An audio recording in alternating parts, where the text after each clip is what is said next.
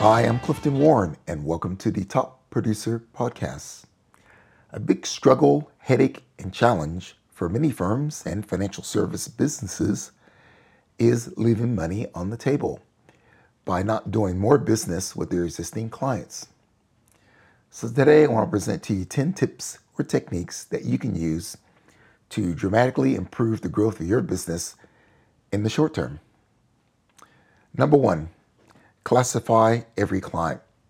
Regardless if they're paying you $1 or $1 million, every client in your business should be classified into ABC category.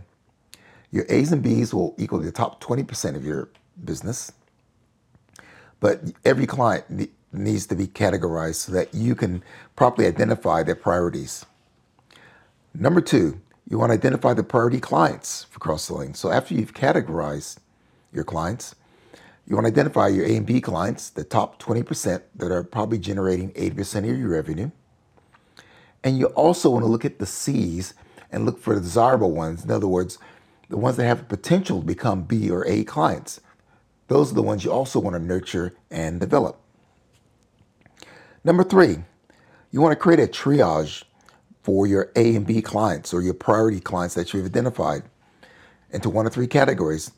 One, there's opportunities for additional growth or to explore needs.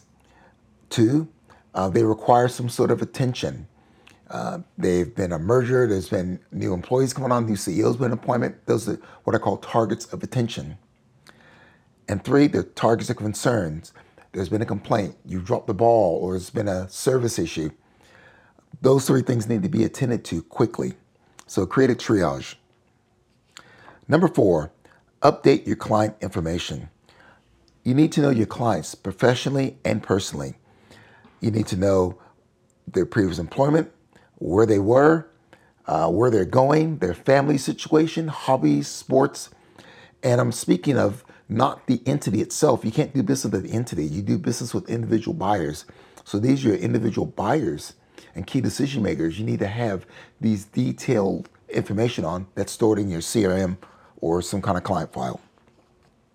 Number five, establish goals and strategies for your desirable clients.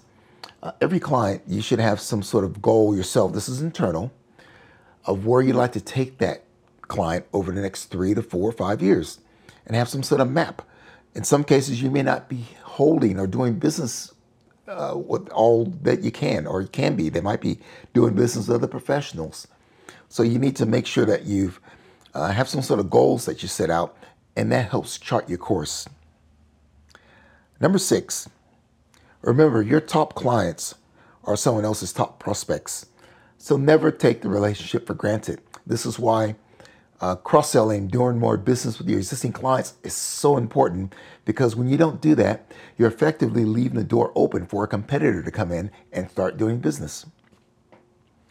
Number seven, build exit barriers around your clients. And that's particularly the A's and B's and your desirables.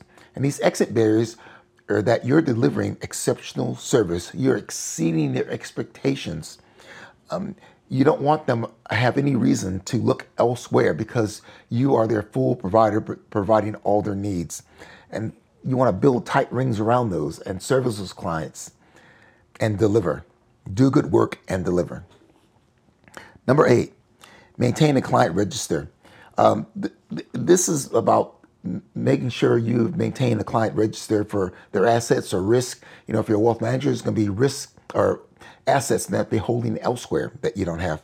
If you're an insurance professional, it will be risk that they're either handling themselves internally or they're using other providers for or have done nothing about. If you're a mortgage broker or finance or an accountant, you know, there's going to be other things that they're doing, other things they're buying from other people. Keep a register of those, because when you maintain that register, you're in a position to give proper advice. Number nine, develop a client-centered point of view. Everything about your business is about the client. This is the marketing business.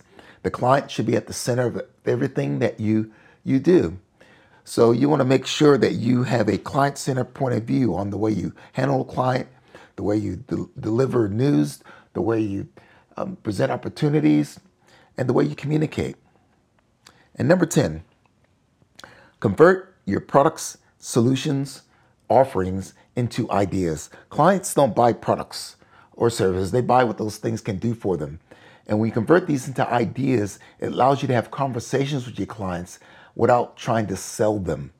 And it's the ideas that get the conversation started. It's those conversations that leads to new business. Cross-selling. Remember, your top clients are someone else's top prospects. If you don't sell to them, someone else will. I'm Clifton Warren. Thanks for listening.